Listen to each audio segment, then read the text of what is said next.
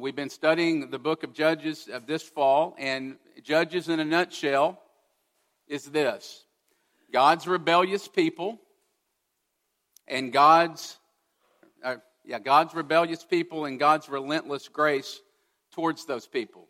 Say it another way, Judges shows us, tells us to cheer up. We're a lot worse than we think. But at the very same time, it comes with a message that God is better than we think. That we're in covenant with Him.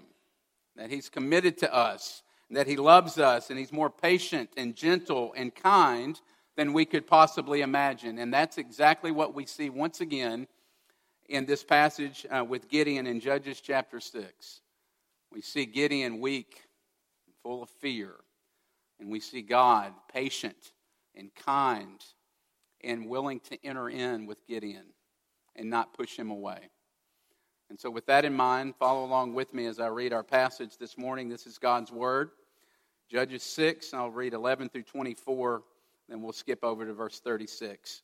Now the angel of the Lord came and sat under the terebinth at Ophrah, which belonged to Joash the Abiezrite, while his son Gideon was beating out his wheat in the winepress to hide it from the Midianites. And the angel of the Lord appeared to him and said to him, "The Lord is with you, O mighty man of valor." And Gideon said to him, "Please, my Lord, if the Lord is with us, then why has all this happened to us? And where are all the wonderful deeds that our fathers recounted to us, saying, 'Did not the Lord bring us up from Egypt?' But now the Lord has forsaken us and given us into the hand of Midian." And the Lord turned to him and said, "Go in this might of yours and save Israel from the hand of Midian. Do not I send you?" And he said to him, "Please, Lord, how can I save Israel? Behold, my clan is the weakest in Manasseh, and I am the least in my father's house." And the Lord said to him, "But I will be with you, and you shall strike the Midianites as one man." And he said to him, "If now I found favor in your eyes, and then show me a sign that it is you who speak with me. Please do not depart from here until I come to you and bring out my present and set it before you." And he said, "I will stay till you return." And so Gideon went into his house and prepared a young goat and unleavened cakes from an ephah of flour.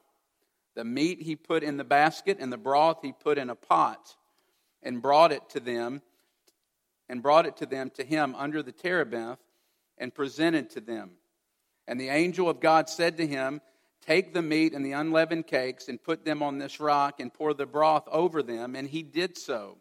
And then the angel of the Lord reached out the tip of the staff that was in his hand and touched the meat and the unleavened cakes. And the fire sprang up from the rocks and consumed the meat and the unleavened cakes. And the angel of the Lord vanished from his sight.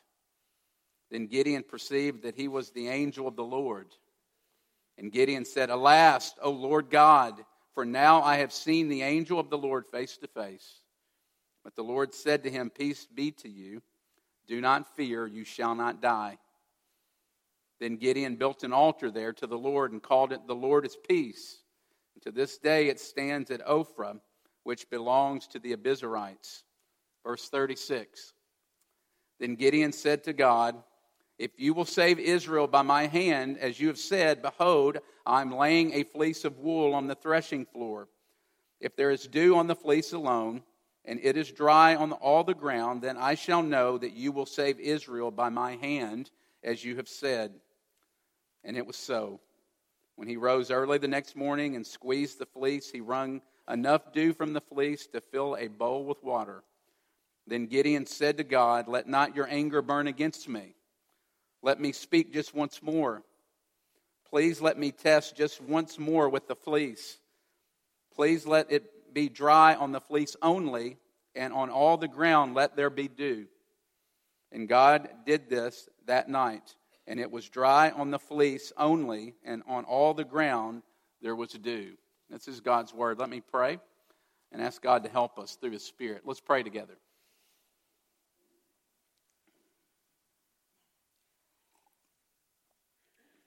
Father, I pray that you would come through your Spirit now. You tell us that your word is living and active, that it's useful and for teaching and rebuking and correcting and training in all righteousness. And so we pray that you would do all those things with this passage in our hearts this morning. Make our hearts fertile soil so that we hear the word and it goes deep into our soul and into our heart so that we might live differently.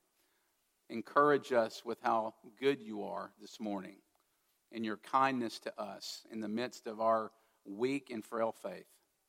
In Jesus' name, amen. What are you afraid of this morning? What is the thing that causes you crippling fear? What is the fear that paralyzes you this morning? In 2002, there was a young man by the name of David, and he suffered from severe OCD, from severe obsessive-compulsive disorder. And his fear of germs and contaminating others got so great that he eventually dropped out of college, drove to his parents' house, went into their bathroom, and locked himself there for 2 years because he feared germs and feared that he would contaminate other people.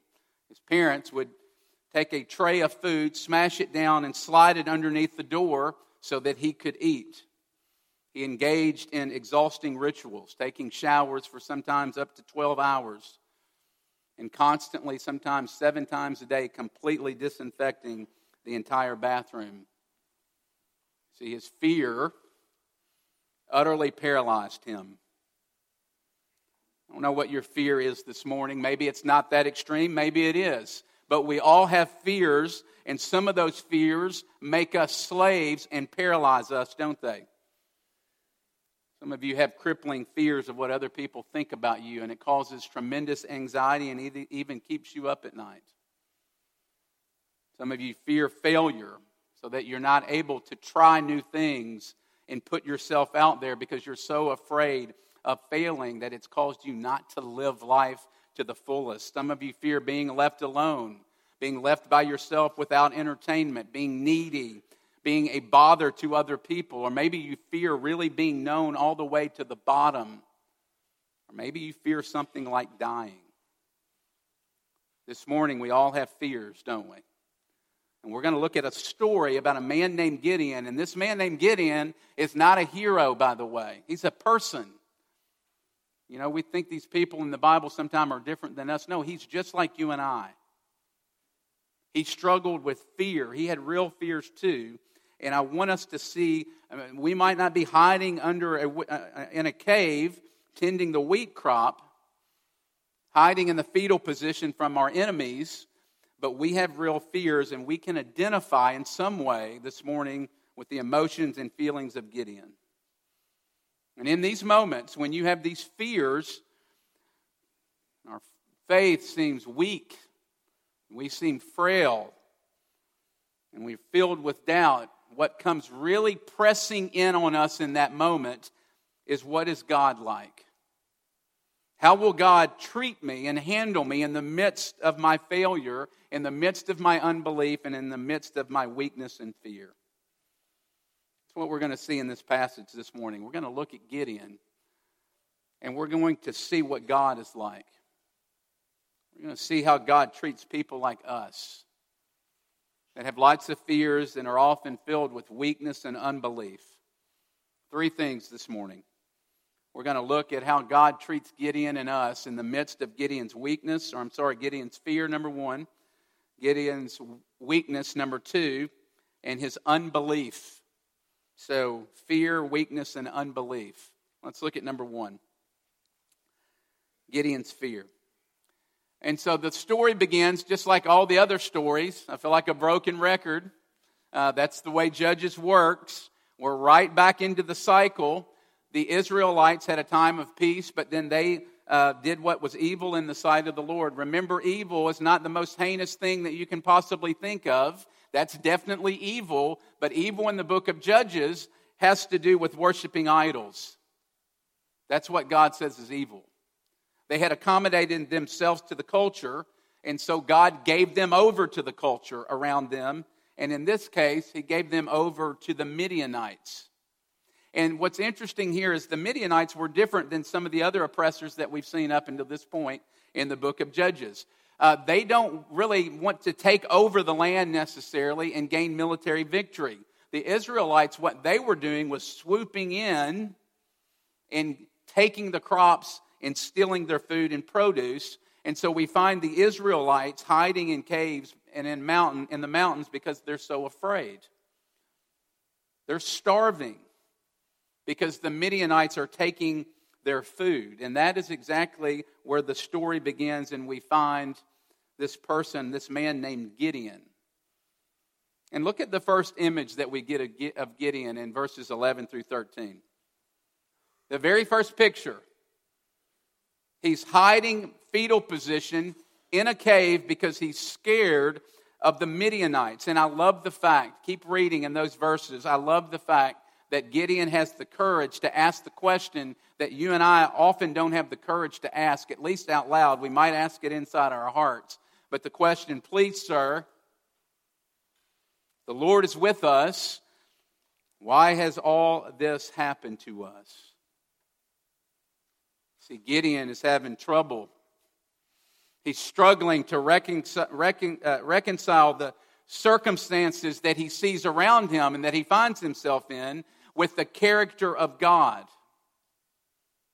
If you're good and so good to us and have taken your people out of Egypt, then why are we being attacked? If you're so good, then why are we so miserable? You're supposed to be taking care of your people, and it doesn't feel, and notice the word feel, it doesn't feel like you're taking care of us in the moment. See, the Bible says one thing, but our circumstances in our life often tell us something different, don't they? You ever felt that way? We felt that way yesterday, didn't we, at Nathaniel Bush's funeral, sitting in this room. God, if you're so good, how can a baby be born that only lives for an hour? And God doesn't give us the answers. We have no idea why. Yes, I know we live in a broken, fallen world and sin has impacted everything, but in our finite minds, we cannot fully comprehend why things like that happen. And Gideon is confused as well, like we are. And God comes and says, you are to look at your circumstances through the lens of my word. And you are to look at your circumstances through the Bible, even when your circumstances tell you something different. Remember that I am good, and I am wise, and I am holy, and that I'm working out my purposes in the world. Even when we don't understand. I shared this yesterday at the funeral. I ran across this in my preparation, but there was a pastor who was visiting a lady in his congregation, and when he walked into the house, there was this stone that was kind of set into the floor, and it had this phrase, "The moon is round." And the pastor obviously was confused by what this meant, and so he asked this woman, what's the deal with the stone and this phrase? And she recounted this story about when she was a teenager, she had one of her friends die at the age of 14 from cancer.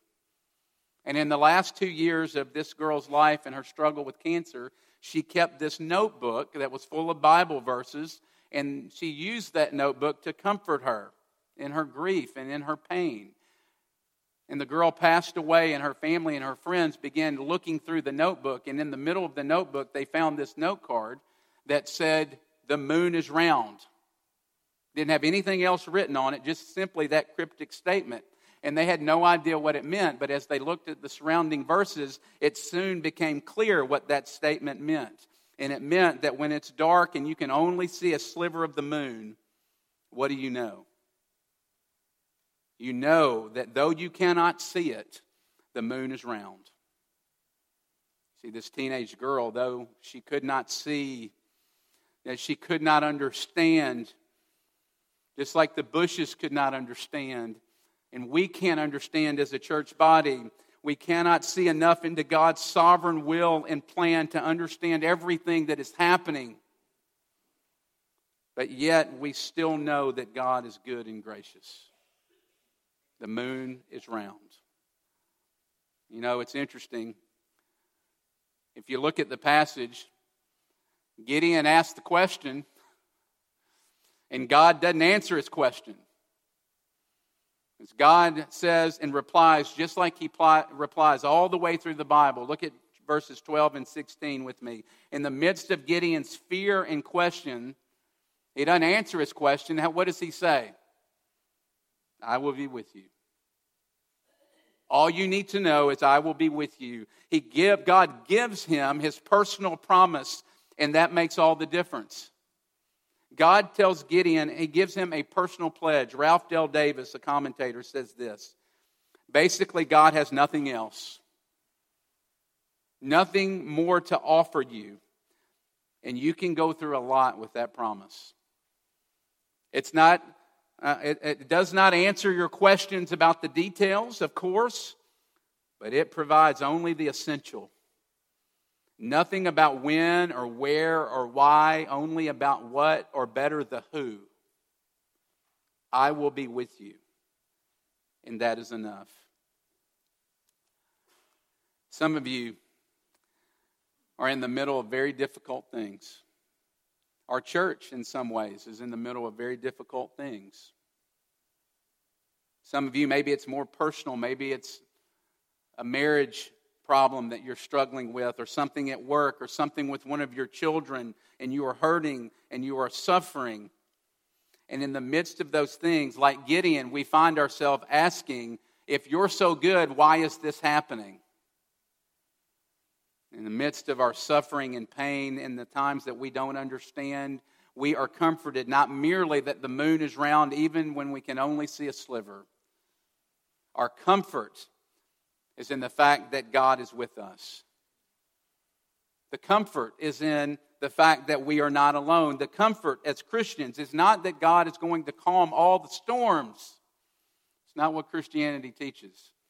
The comfort for the Christian is that God is with you in the midst of those storms, in the midst of that suffering. Yesterday at the funeral for Nathaniel Bush, I said to Patrick and Elizabeth that God knows how to love you, because God knows what it's like to lose a child.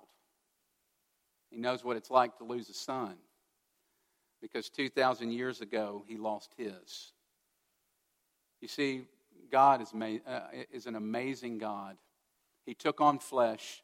He came down into the world, and as I like to say, Eugene Peterson points out, he moved into our neighborhood. And you know what that means? That means he understands it all. That means that he gets you.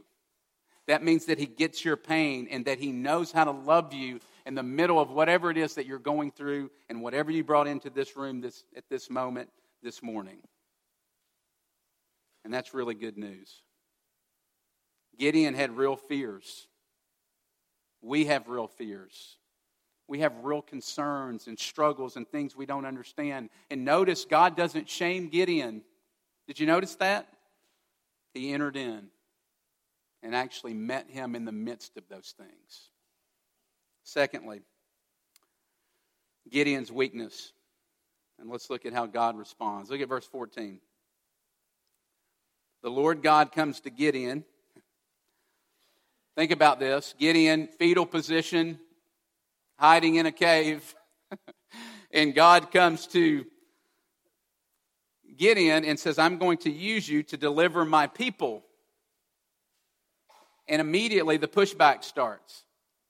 You don't know who I am. I'm a nobody from a clan of nobodies. I'm weak. And that is probably a true assessment of Gideon. He probably very well was the weakest. But what I want you to see is his self-assessment was not made in faith. His self-assessment was made out of fear. And we're pretty good at that too, aren't we? God calls us to do something. See, I think a lot of times we have doubts and fears about God, of course, but I think a lot of our doubts come from thinking about who we are and what we've done. I think that's our main hang-up when it comes to following God oftentimes. God calls us to do something, and we say, God, there's no way you can want me. There's no way. I'm from the wrong family. Or here's what I see a lot. I've seen this throughout my time in ministry, and me included in this, by the way. We're really good at beating ourselves up, aren't we? Christians are really good. We're supposed to live in freedom. But we beat ourselves up. We beat ourselves up about the way we pray. We don't pray good enough. We think. Or I should have said this, or should have said that. Or we beat ourselves up in our parenting. Or we beat ourselves up even in the way we grieve. We don't think we're doing that right either.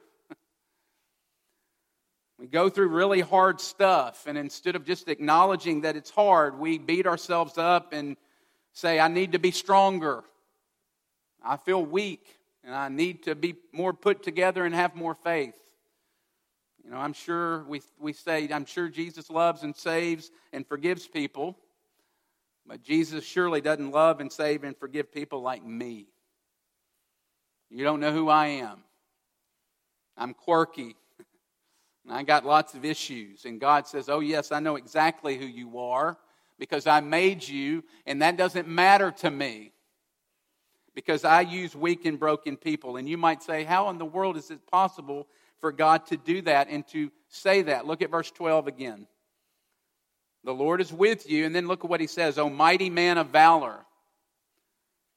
Okay, so again, going back to the picture, fetal position, hiding in a cave, and God says, you mighty man of valor. I mean, can you just imagine Gideon at this point kind of, doing one of these? Like, are you talking to me? Is there someone else in this cave that you are talking to in the moment? And you see commentators make a point and say that, this was meant to be humorous and meant to be somewhat of a joke. And while that might be true, I think it's also true that this is a picture of the gospel, isn't it? Is it not a picture of the gospel? For God to look at you because of Jesus and declare you something that you're not this morning. He looks at Gideon full of weakness and fear and declares him to be mighty and strong and full of faith and something that he's not. That is at the very heart of the gospel, friends. Sinners and saints at the very same time. The gospel comes and recreates you. And Jesus declares you to be something that you're not. Is that not the most beautiful news in the world? And I think that's at the heart of our fear and doubt. At the heart of our fear and doubt is our identity struggles. Who are you? And let me just say is if who you are is the summation of your fears and your failures and successes, then you are going to live as a complete basket case. You're going to be full of anxiety and doubt and fear. If you're a Christian, that's not who you are. God has called you. And He tells you what is true of you. And He says that in Jesus you are beautiful and righteous and good. Let's keep going. Verse 17. Notice how Gideon responds to this incredible news. I'm going to be with you, and you're a mighty man of valor. You've got this. I'm not so sure. Show me a sign. You see it? Man. Is that not us looking into the mirror? God says He will be with him, but it's not enough. It's not enough for Gideon. You know what? It's not enough for me either. It's often not enough for me either. That promise. Gideon comes here and is essentially saying, God, strengthen my faith, help me, help my unbelief. And here's the time in the narrative, if we're reading through it, here's the time in the narrative where we expect God to come in and say, get off the field. Get out. You're weak. You doubt. I'll just go next man up. Is that what happens? No. Because God really is good. God really is patient in the midst of our weakness and frailty and in the midst of our pushback. Look at verses 19 through 24. He prepares a meal, Gideon does, and God eats the meal and he consumes it. And here's what I want you to see here. In this moment, when the meal is consumed and the angel of the Lord disappears, what does he realize? You would think he'd be super excited and go, yeah, now I know God is with me. This is amazing, but he's not. If you get the feel of the narrative, the implication, he's terrified. He's terrified because Gideon looks at himself and he looks at the holiness of God. He realizes God is with him and he knows that he deserves to be punished. Look at verse 23. Good news of the gospel. Peace be with you. Do not be afraid. Do you see how good God is? In the midst of his failures, God looks at him and speaks peace. And how in the world is that possible? Well, because thousands of years later, this same God took on flesh in Jesus and went to a cross and took all of your failures and weakness upon himself so that you could have peace with God. While we were still sinners, the Bible says, enemies with God, deserving his wrath, not at peace, Jesus came into the world to give us peace with God. God is better than you think. He's more gracious than you think. He's more gentle, and he bears patiently with us in our weakness. Lastly, we've looked at Gideon's fear and God's response. We've looked at Gideon's weakness. Now let's look at his unbelief. Look at verses 36 through 40. This is the part of the passage, if you're familiar with the passage, that you've probably heard at some point.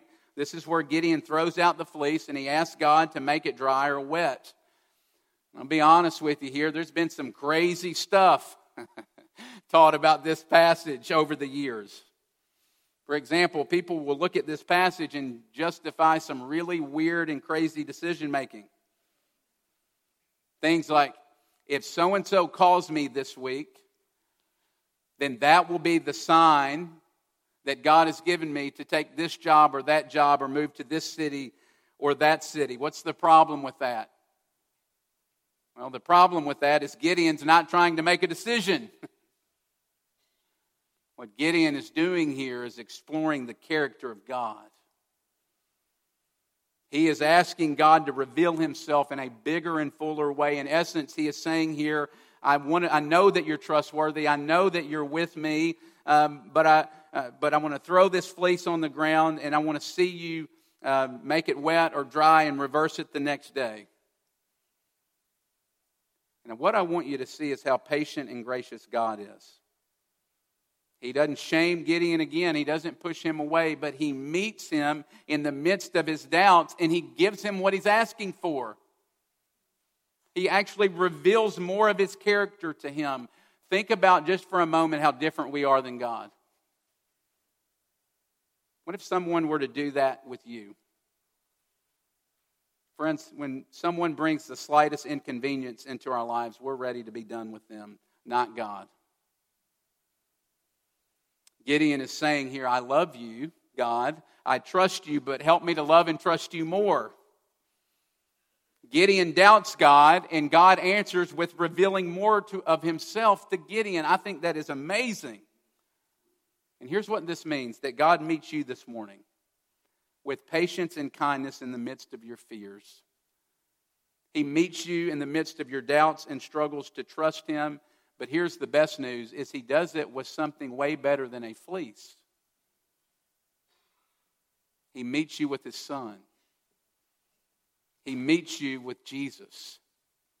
Hebrews chapter 1, verse 1. Listen to this. Long ago and at many times and in many ways, fleeces and signs, God spoke to our fathers by the prophets. But in these last days, we're in the last days. Anytime you see the last days in the Bible, it's now, 2018. In these last days, God has spoken to us by his Son.